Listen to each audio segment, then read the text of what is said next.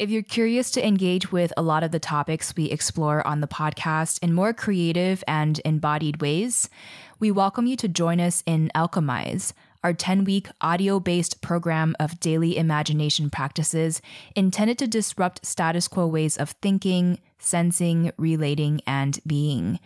To be honest, without any grant support for our show right now, and we did just get turned down by several mainstream environmentalism philanthropies, this program and our Patreon are our primary means of supporting our labor for these free podcasts right now. We really want to remain untethered to corporate interests, and every small contribution to our Patreon or enrollment in our program Alchemize helps to ensure that we can continue producing these vital conversations that feature voices and perspectives often sidelined from mainstream media. So if you value our work and want to dive deeper with us, join us in Alchemize today at greendreamer.com/alchemize and join our Patreon starting at just $3 at patreon.com/greendreamer. Thank you so much for however you are able to support our work during these critical times. We are so deeply grateful. Hey, it's your host, Kamea, and you're listening to Green Dreamer, a community-powered podcast. To be honest, we need more listener donations to be able to keep this show alive because, as you can see, we no longer do product advertisements, and we really want to keep it this way because we don't want to sell you things you don't need, and more importantly, we knew we needed to shed the incentive of appealing to corporate sponsors so that we can maintain our very critical lenses and continue to question a lot of mainstream ideas and big green narratives. And if every listener chipped in just $2 a month, we would meet our fundraising goal in no time. So join us today to be a co-creator of Green Dreamer at greendreamer.com/support or at patreon.com/greendreamer. When you have you're neurodivergent or your body is different and you can't necessarily produce work or be effective in capitalism's narrative, it's problematized and you have to fix it. But in a lot of ways, it made me notice more about the environment. And I noticed small things. I noticed insects and slime mold and mushrooms and rootlets. And I could notice perturbations in pressure changes and weather.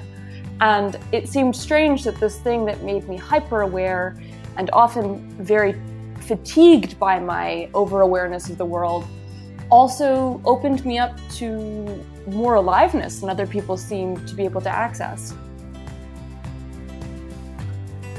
Today we're speaking with Sophie Strand, a writer based in the Hudson Valley who focuses on the intersection of spirituality, storytelling, and ecology. Her first book of essays, The Flowering Wand, Rewilding the Sacred Masculine, is available for pre-order and will be published by Inner Traditions in fall of 2022, and her eco-feminist historical fiction Reimagining of the Gospels, The Madonna Secret, will also be published by Inner Traditions in the spring of 2023. I was raised by parents who really encouraged me to be outside. I was raised in the wilderness. We rehabilitated wild animals. We had a big backyard that led into the forest in the shadow of a mountain, and I spent a lot of time outside. I'm also a CSA, childhood sex abuse survivor. So I had a very alert nervous system. And I think that we problematize that a lot inside of our culture because, when you have you're neurodivergent or your body is different and you can't necessarily produce work or be effective in capitalism's narrative, it's problematized and you have to fix it. But in a lot of ways, it made me notice more about the environment. And I noticed small things. I noticed insects and slime mold and mushrooms and rootlets. And I could notice perturbations in pressure changes and weather. And it seemed strange that this thing that made me hyper-aware and often very fatigued by my over-awareness of the world also opened me up to more aliveness than other people seem to be able to access.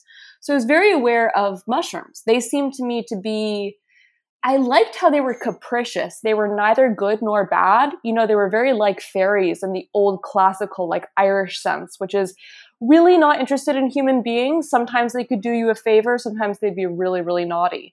Sometimes a mushroom would be poisonous, sometimes be neutral, sometimes it would be delicious. So I loved that about them, that mutability.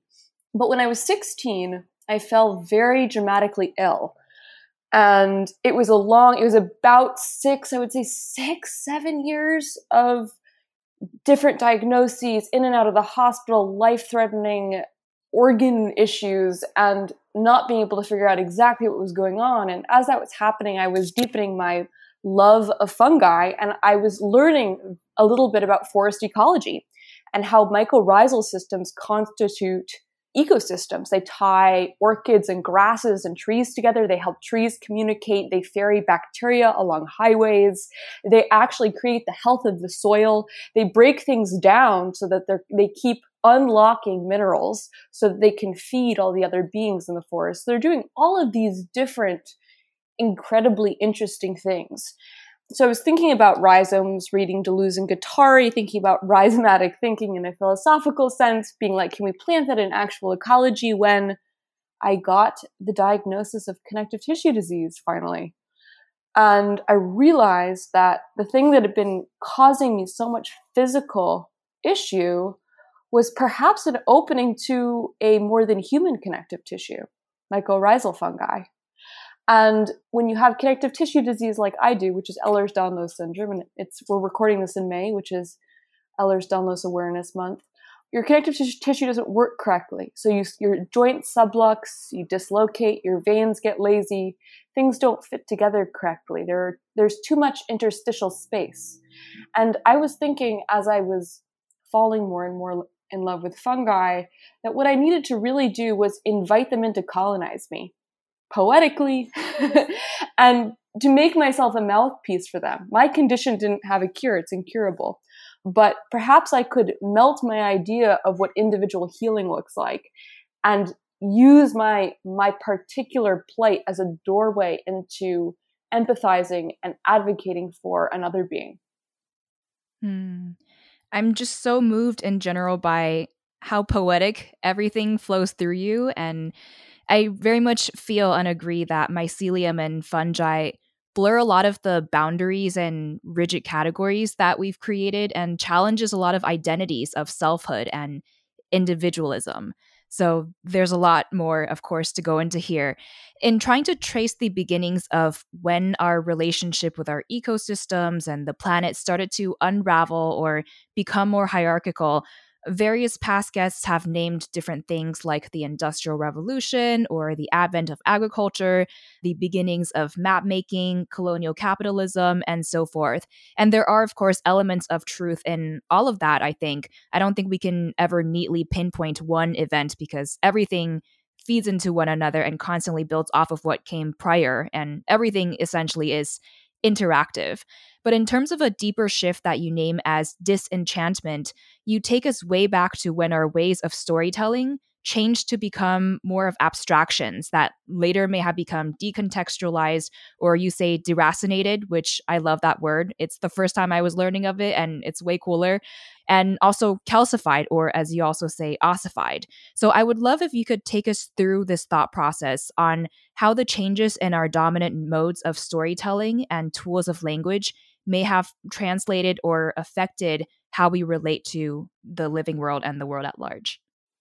Thank you. Yeah. Well, of course, to first acknowledge all of this is backforming, and all of it is in a certain way fictional. But as we learn about space-time mattering and quantum physics, qua, the feminist Karen Barad, we realize that our experience of the present is tugging on the past. It's changing the past too. So there's something playful and creative about it. So for me, I really think the transition between oral cultures into written cultures, which are called technically in academia chirographic textual cultures, chirographic cultures, for me really signals a conceptual change that then uproots us from a kind of embedded environmental relational existence in such a way that a certain kind of analytical, linear, material reductionist thinking becomes possible. So what I'm really interested is, for thousands and thousands of years, most of human history, storytelling has been oral. And that's almost too simple to say. Knowledge has been oral. That if you didn't speak the knowledge constantly, you had no history book or dictionary to look it up in. You had to constantly be telling stories. You had to have storytelling gatherings every week in order to keep knowledge alive. There was no residue. There was no object where you kept knowledge. Knowledge lived in relationships. It was never a solitary activity. And it was also never, I think there's a modern fiction. So we have a chirographic lens of looking back on oral cultures, which is problematic. We imagine them as we think of Marshall McLuhan, the medium is the message. Like, we think of them as thinking with chirographic textual minds, but they wouldn't even have had a book in mind. So they would experience themselves as remembering a story word for word, but what they were really doing is constantly adapting a story to shifting political, ecological, climatological pressures. So stories were always updating. Like, there's this idea that Homer and the Odyssey were one memorized story that was unchanging. But the truth is that Homer was a tradition. It was a collective experience by a whole culture, probably, where you would memorize certain themes, certain epithets that then you could recycle into these episodic shapes so that you could tell the story in your own way. And I think for me, oral culture is about knowledge as relationship, knowledge as movement. I always say oral cultures totalize. They see the holarchic nature. They see that there's no such thing as an individual node of cognition. Our intelligence is interstitial. It only exists when we come together. And chirographic textual cultures dissect and monumentalize.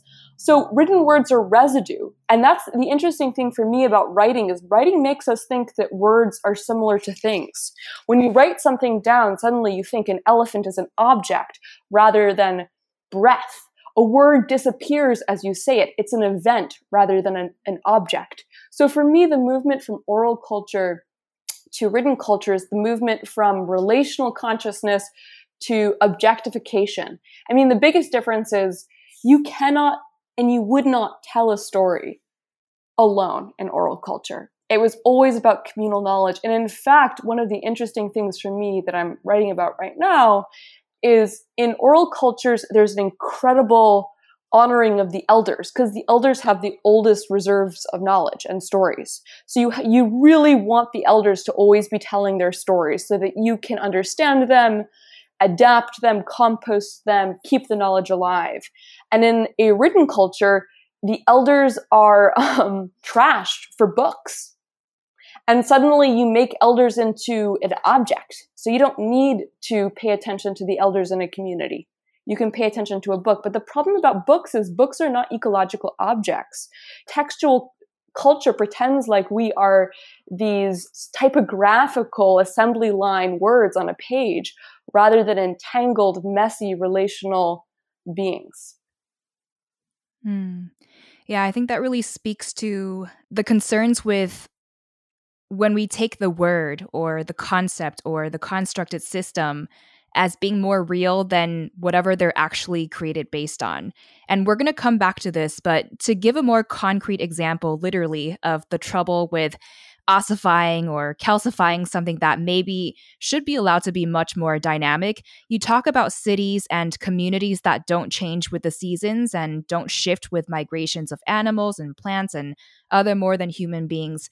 And this is something I've been ruminating on, which I don't have an answer to, but I think about the vibrant culture that the melting pot of diverse peoples co-create together in these mega metropolitan cities like New York. It's lively, it's unique, it's beautiful, and in many ways examples that showcase the brilliance and creativity of the people that are there. And at the same time, I can't help but sense that it's still ultimately a co-creation that is a cultural disassociation from the culture of the land base that it has been layered on top of, because that type of a metropolitan culture is being co-created while being kind of shielded from the evolving culture and elements of the land. So there seems to be an insistence on systematizing what can't really be systematized and maybe should be worked with and for people to become more attuned to incorporate into the culture rather than to tune out of. So, what comes to mind for you here as we think about the relationship between the role of our senses to help keep us rooted in the evolving characteristics and gifts and needs of our landscapes, and the rigidity of how cities are often designed to disassociate people from that dynamic ecology? It's a great question.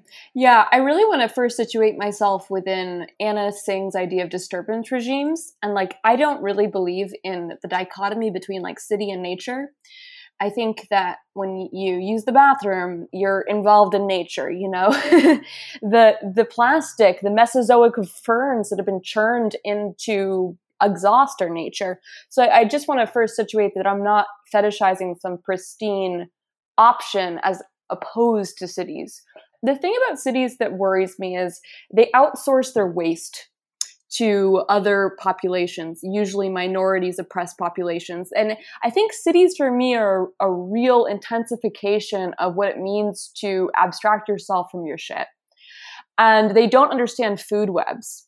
And I think cities are an incredible intensification of collaboration and symbiosis, culturally, multi-species, multi-language. And in fact, I think in a lot of ways, cities are where some of the best environmental thinking is happening right now. So I don't want to problematize them totally, but I also think that they don't operate like food webs. In food webs, one person's waste becomes another person's food.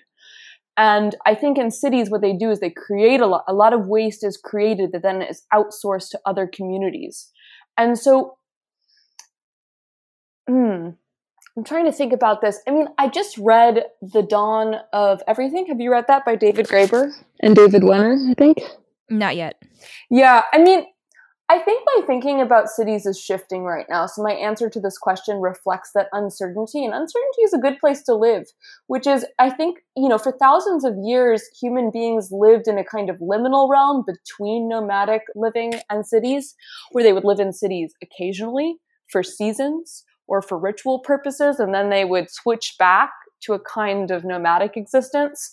And those situations, which we find all across the world, seem to have been much more sustainable. So I think I'm interested in urban living as something that's not quite as static as it is. As it's something that is celebrated, but also understood doesn't work in every climate and every season. Yeah, and I love the acknowledgement that these are evolving thoughts. Nothing is ever set in place. Like if I were to listen back to the things that I said a few years ago, I've changed so much. So I love the acknowledgement of a humility that our thoughts are evolving and our feelings are evolving as we speak with more people and take in more information and open up our senses even more to the state of the world. And this is piggybacking off of my past conversations with Bayo Akomolafe and Vanessa Andreotti and Kate Sandilands and others as well. But it very much feels like we or those in the dominant culture are often trying to systematize what cannot be neatly systematized, control what cannot really be controlled, and conceptualize frameworks and rules, but based on a reality that actually is much more dynamic and ever evolving. And I don't even really want to even name this human supremacy because I'm realizing that naming it this way sort of reduces our understanding of who we can be as humans. So maybe it's more of an intellectual supremacy that privileges thinking over our many other senses that we may have muted or that have been systemically suppressed or co-opted. But back to this idea of rerouting our storytelling and your love for mycelium, I was very much drawn to how you use mycelium as a metaphor for us to understand the diverse mythologies that have been produced from different times and different places throughout history. So, how exactly do you see these myths as a mycelium and these gods and legends as sort of the fruiting mushrooms of different historical moments and environments? And then, consequently, what does that tell us about our need to let go of stories of universality? We live in a culture that's fixated on gurus and heroes' journeys and individuals. Mm-hmm. And, individual authorship is also another product of textuality. In oral culture, no one believes they own a story or wrote it themselves. And also everyone understands that everything they do is relational. You're a compost heap of all of your kin that help you grow the food. Every time you breathe in, you're breathing in spores and microbiome that are then reconstituting your cells. And so for me, I think it was important when I was looking at mythology to begin to problematize these myths of human supremacy and individualism and the hero's journey. And also the myth that masculinity is patriarchy. That was my kind of entry point. There's always a biodiversity underneath a monomyth. And as I was thinking about this, of course, fungi have always been my way of thinking through things. And okay, so you have above ground mushrooms, but mushrooms are really reproductive events. They superficially look like individuals. Underground are long-living, huge, vast-spreading mycelial networks of hyphal thread, fine webbing that has no body plan. And the really interesting thing about fungi that they teach us is they don't have a distinct morphology. When you pour them into an ecosystem, they find the best shape that maps the relationship. So they're a cartography of relationships. And so they teach us a lot about how, although we think we are individuals, we are really embedded in environments that are shaping us constantly. And we're probably going to be most resilient and most healthy when we acknowledge that embeddedness. So for me, I was looking at, I'm very interested in vegetal gods. So dying, resurrecting gods in the Mediterranean basin associated with resurrection, invasive species, insurrection, fermentation, wine. A lot of people are back forming psychedelic use. I think it's a little questionable given the actual information. And I was thinking that, yes, they're all different. And, when they fruit in specific places, they're very specifically mushrooms that are adapted to a specific time, specific oppressions and social situations. And yet they all seem to have dominant themes. And so I was thinking, what if we could think of all of these vegetal gods, like Osiris and Dionysus and Orpheus and even Jesus, as being those above ground mushrooms of a shared mythic mycelium? And as I was working with this, I was also thinking about, well, do you know that plants didn't have root systems until fungi taught them to have root systems, Kamea? No, I didn't. That's so fascinating. So this is one of my favorite pieces of information ever, which is that 400 billion years ago, plants made it out of the ocean, but they were like jelly blobs or like dustweed, tumbleweeds. They had no root systems, and they had a really hard time accessing minerals or creating stable, complex ecosystems. They had no way of rooting into the soil. And slowly over time, fungi had been around longer than plants, and they've been around longer in the soil. And fungi have a root system lifestyle. That's how they decay food. That's how they explore ecosystems. That's how they create relationships. And they acted as the surrogate root system for tens of millions of years of all plants. And slowly plants learned how to have root systems. But even to this day, most plants, there's a misconception that plants get all of their nutrients from the root systems. They have relatively small radius of where their roots can actually go. I think it's 90% of plants have mycorrhizal systems that help them do most of the work.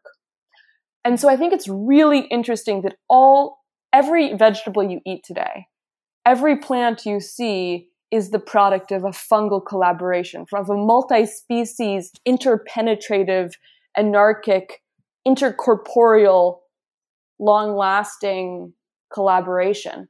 And I was thinking of, just as fungi taught plants how to root into place and access the nutrition of a specific place, so do myths teach us how to root into a specific place and how to have a more ecologically correct and resilient relationship with all of the beings in a specific place.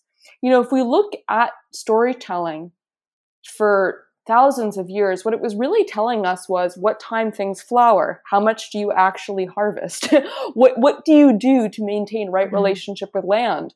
And I think that right now there's a lot of problematic idea of homogenizing universalisms that erase differences. But the truth is that the ecological wisdom of one valley cannot be transplanted across a continent. We all have myths and ecological wisdom that is going to be particularly adapted to our particular place. And so I think it's really interesting to look at myths as being rooted in specific places. I think the best example of how this is done badly is when a Galilean rabbi in Second Temple period Palestine is uprooted from his language and his place and his context, and then disseminated across the globe to many different ecosystems for thousands of years without adapting his story. Yeah, this is really giving me flashbacks to my past conversation with Alnor Lada, where he invited us to recognize ourselves also as contextual beings and recognizing various forms of spirituality also as having come from very specific contexts. And I think we live in a dominant culture that tends to underplay and undervalue the role of myths in general, as much as it also undervalues our feelings and emotions and other senses in order to perceive the world with. And I know you see science and myth as being much more similar than they may be portrayed to be. So what compels you to not see science and myth as antagonistic, but as spilling over into one another? And also, what is the role of myth and or other sensorial experiences that tend to be deemed as not credible as sources of information in helping us to actually better understand the climate crisis and broader socio-ecological spiritual crises that we find ourselves in today? Thank you. Yeah, I mean, I think that, the poet Robert Bringhurst, who I owe a lot to his environmental thinking, says that myths aim, like science, at perceiving and expressing ultimate truths, but the hypotheses of myths are framed as stories, not as equations, technical descriptions, or taxonomic rules. While a scientist quantifies reality, a myth teller personifies it. Because mythologies and sciences alike aspire to be true, they are both perpetually under revision. Both lapse into dogma when this revision lapses. And I think that science and myth are both trying to make sense of the world. They're just using different tool sets. And it's very easy right now. Science is a tool. It's not a theology. And scientism has become this kind of theology, which is a problem, because then, of course, myth and science are opposed to each other. But when we can see them as being in conversation, suddenly a lot more becomes possible. The philosopher Isabel Stengers, who writes a lot about the history of science, says we need to have an ecology of practices in science that all overlap. And I think one of those practices needs to be a kind of storytelling. Maybe it's not mythology, but we need scientific storytelling that makes these ideas accessible to people and also invites in indigenous science and qualitative ways of knowing. There's so much we don't understand because we're only allowing in quantitative evidence. But the truth is that so much is qualitative. And for most of history, most people have known that it's these intuitive, sensory, embodied experiences of what's happening that's going to give you the best information about how to live correctly. And so I think that it would be nice to see a kind of diffusion process between storytelling and between science. And we see some books that are doing that right now in an interesting way. I'm thinking about Entangled Life. I'm thinking about Braiding Sweetgrass by Robin Wall Kimmerer. My new favorite is Other Lands by Thomas Halliday, which I think is really interesting because it takes you out of the human and back into deep time. And it's so interesting because the humans disappear in the first chapter. And the whole rest of the book is so disinterested in that story. And I think that myth, when it's rooted in a larger context, when it decenters human narratives and centers weather systems and landscapes and invasive species, can teach us to think on scales that are not just human, we need that in conservation science right now. Conservation science is really stymied by its very short span of what species are correct, what makes a climactic ecosystem, what is a pristine environment. And I think that if we composted conservation science with a little mythology, a little deep time, it might be deeply helpful. Yeah, we've certainly learned so much from scientists and the field of science and the scientific method. And so I really want to hold that front and center and honor that. And to take a step back, I wonder also what we might miss and overlook with its foundation of needing for findings to be replicable, for that to be considered credible. Because if we consider what we talked about earlier, in that mushrooms are the fruits that sort of synthesize and are reflective of their particular environments, and that they cannot be studied outside of that very specific context because they embody that context, then I think about how the ways we sense and perceive our environments can also never be replicated either, because our environments are ever changing. So one might never be able to replicate the growth of one exact mushroom to have it turn out exactly the same, just as the ways we sense our world might not ever be able to be replicated. But it shouldn't make that less valid. So perhaps it calls on us to give more weight to place-specific and moment-specific knowledge and feelings and storytelling, rather than saying that only repeatable and generalizable findings are true, or that they are more true and more real. Yeah, and I mean, we're actually even going through a replicability crisis, where it turns out a lot of experiments that are supposed to be replicable are not. And so that whole myth is, speaking of myths and science, is kind of crumbling right now. I believe Rupert Sheldrake wrote a really interesting article about that. I mean, I think that it's this desire for control. And you want to be able to control all of the elements of the experiment. But, in quantum physics, what you realize is your desire to control the experiment changes it every single time. That you are entangled with what you are studying in a way that is always going to be shifting your results. And honoring that connective tissue between you and what you're studying may be the more interesting thing to study. I mean, I'm interested in the liminality, the interstices between, Bio talks about the cracks. And because I have connective tissue, I experience my body as being kind of not a unity, as being full of cracks and subluxations. And so I'm interested in that connective tissue between the scientist and what they're studying. Like, that's what I would like to study. Not the experiments that can be replicated, but the relationships that constitute the experiments in the first place. And that seems to me to be the work of people who have some kind of storytelling ability, some kind of intuitive sense of how to feel into a knowability. Like, I really wish that there was more room for humility and for uncertainty in these experiments. And I think that because funding is so hard to get, and because there's a kind of false objectivity that is injected into these scientific papers, you have to pretend a certainty that you don't necessarily have.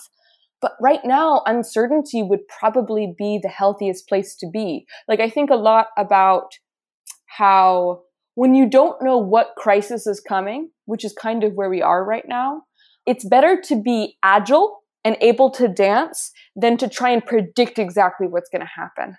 Like, it's better to be fluid, have your lymph system moving, be able to dance, than to try and have a set idea and predict exactly what's going to happen.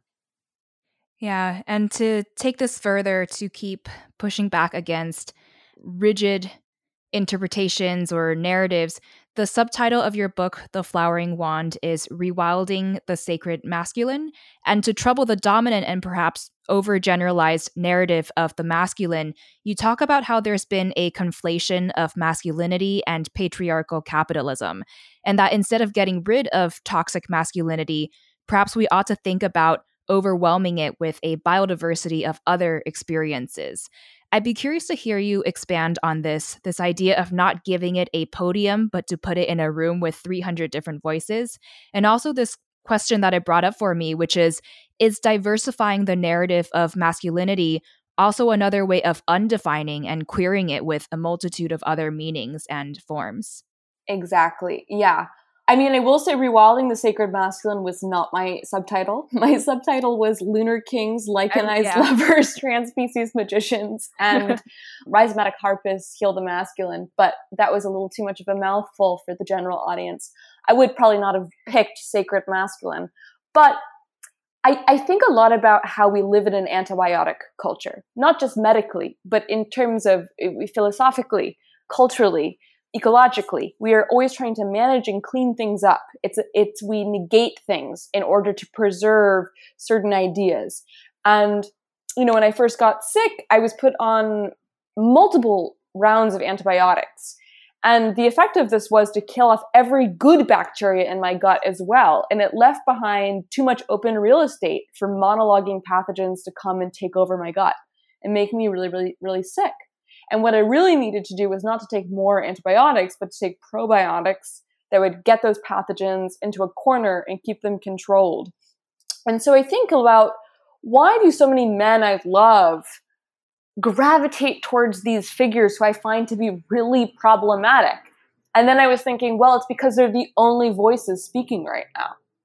And they're speaking in a culture that is actively trying to tamp down the other voices, so that it looks superficially like that is what masculinity is. Masculinity is imperial, capitalistic patriarchy.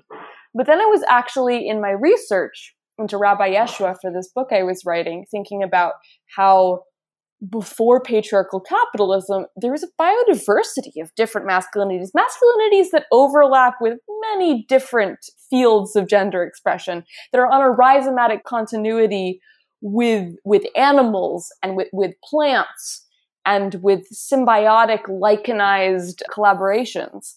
And I was thinking that perhaps the best way to heal this toxic masculine discourse was not to try and participate in the antibiotic culture and get rid of it, but to overwhelm it with so many other older, wilder voices. I mean, composting is another great metaphor for this, which is when a compost heap is not something that is clean or necessarily organized. Like, there are a lot of rules for composting now, but the oldest examples we have of composting are the anarchic shit fields in Scotland. People would just use the bathroom in the same field that they grew their food in. And I was thinking that composting is, you throw these figures on the compost heap who are really toxic, but then you throw some other stories on, and suddenly something unexpected sprouts that's more specifically adapted to this particular moment. Yeah, I love that analogy. And I take your invitation to rewild the masculine, and more broadly to rewild our own myths, as a call to diversify our narratives and also to situate them in our specific times and rooted ecologies. And with this, I've been thinking a lot about the cultural impact of mass media and digital media platforms that have made it easier than ever to disseminate stories and narratives widely across the entire globe, so that even as we recognize the value in that form of online connection, we might also see that the more rooted and ecologically situated connections and stories may have been compromised as a result. So how have you seen this transformation in our social relations change our ways of storytelling and how we relate to place?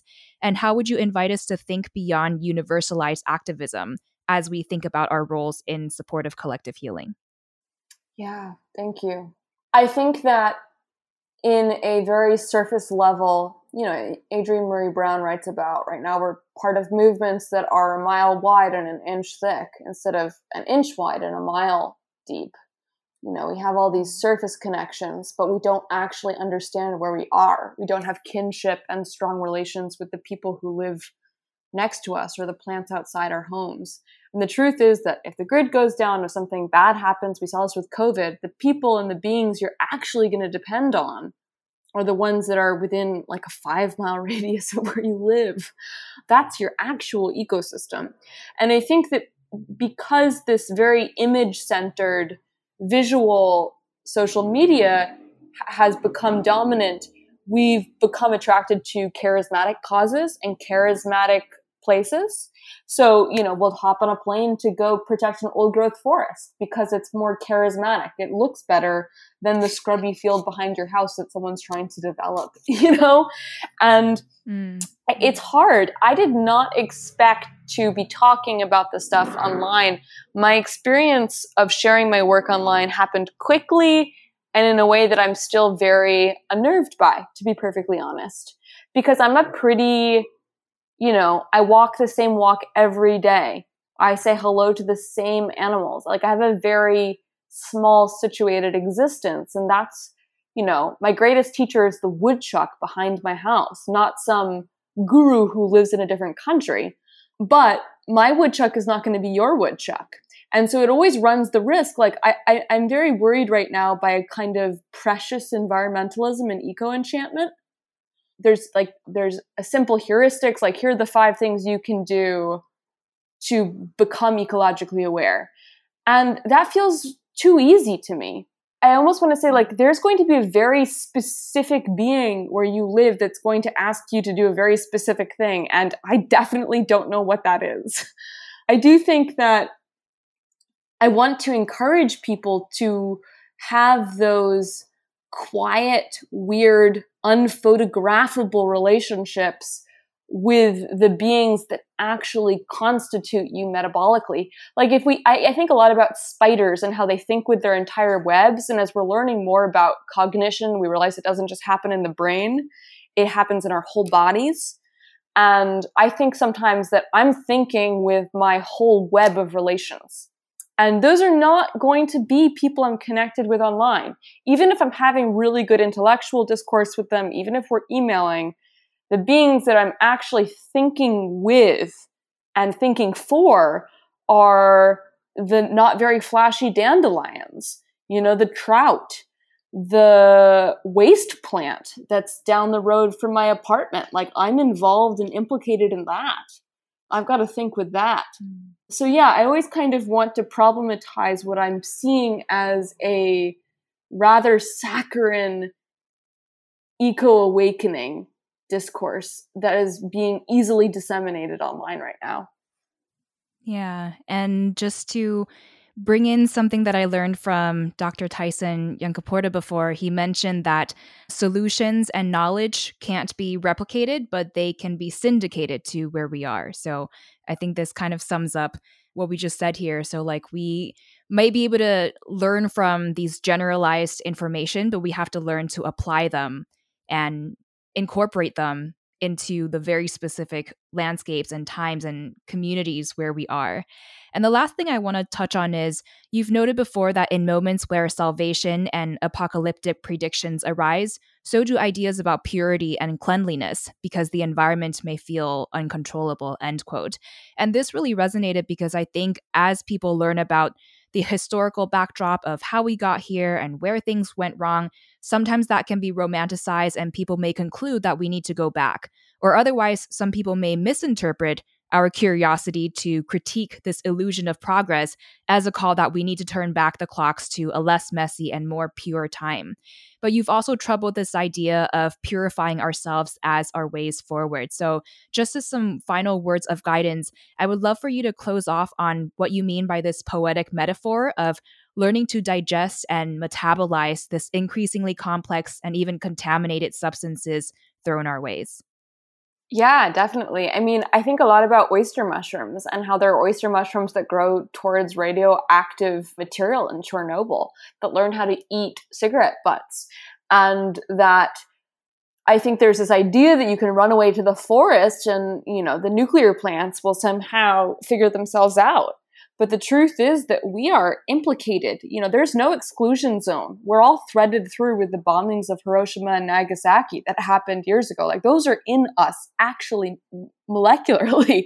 We are all threaded through with a kind of pollution that we cannot undo, but we need to learn how to collaborate with. And I've been thinking, so apocalypse is it's an interesting word and an interesting concept. And I was very interested in how Jesus has been misinterpreted as being an apocalyptic prophet, but he actually broke with his teacher. If you look at the time period and the actual Jewish traditions, his teacher, John the Baptist, was preaching that the apocalypse was to come. And Jesus said, no, the kingdom the next stage is here right now. And it's actually the metaphors he summoned were all of the things that within Jewish custom were impure. Leaven, invasive species, women, Samaritans. That in fact, if the interesting through line in his teachings is that the kingdom is impurity. And I think that for me is the most radical thing we can do, is say, all right, I can't take these plastic pellets out of my lungs and my blood. And if I worry about this every single day, I'm probably going to stress out my immune system even more. What if I'm on the road to becoming something quite different? I think we think of evolution as somehow having climaxed with us and we've stopped, but we are on the road to becoming something different. And I'm very inspired by Bio's idea of monstrosity, that we have to start thinking about the kinds of collaborations that are happening within our very physicality right now that are neither good nor bad, but are definitely impure in a way that might be interesting. The bluebells are out. We planted those with our aching hands while we waited for hope. You didn't make it, but I did. And now I'm faking without it. Everyday magic, still my number one game.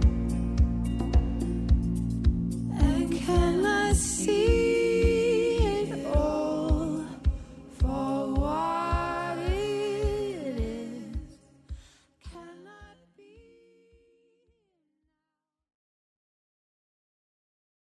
What is an impactful book that you've read or publication that you follow?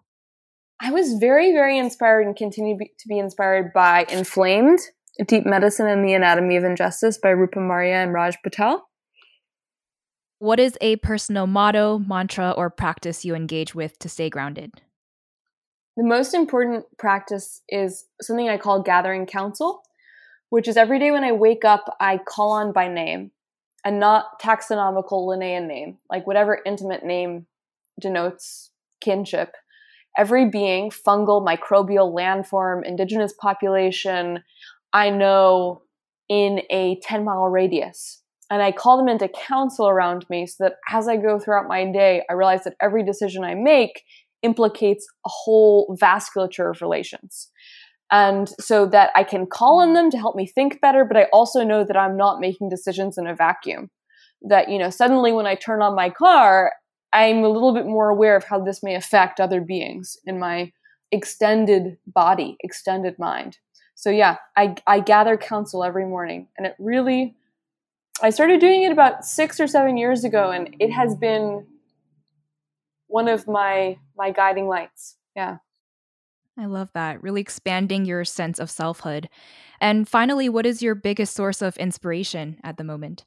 I would say invasive species in the Hudson Valley, which is where I live, and how they've been really problematized, and yet they seem to be doing very interesting work in changing the ecosystem as the climate changes.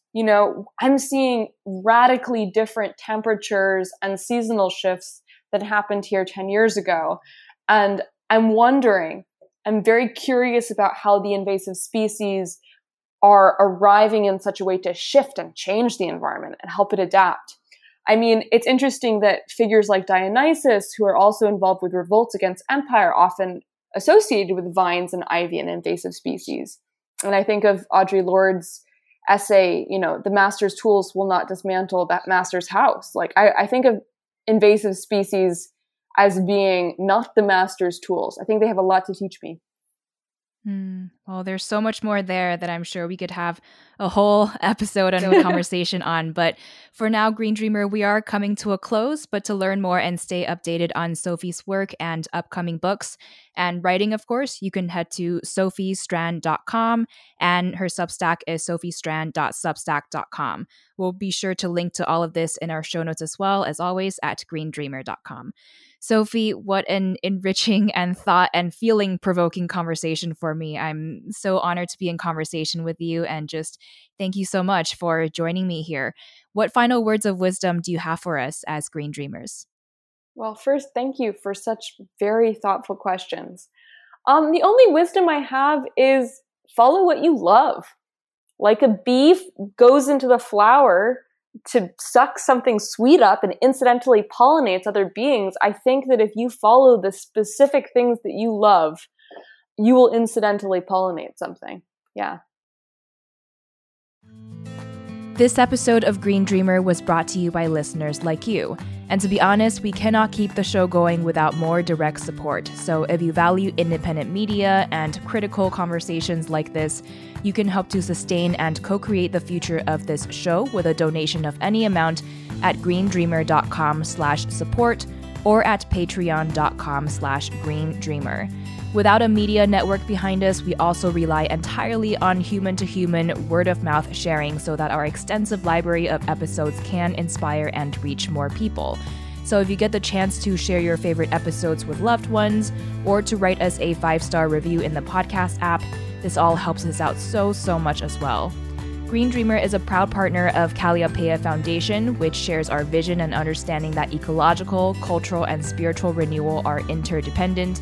The song featured in this episode is Come the Rain by Maggie Clifford. Our audio producer is Scott Donnell. Our production manager is Tammy Gunn. Our transcript editor is Janice Cantieri. And I'm your host, Kamea Shane. Take care, and I will catch you soon in the next episode.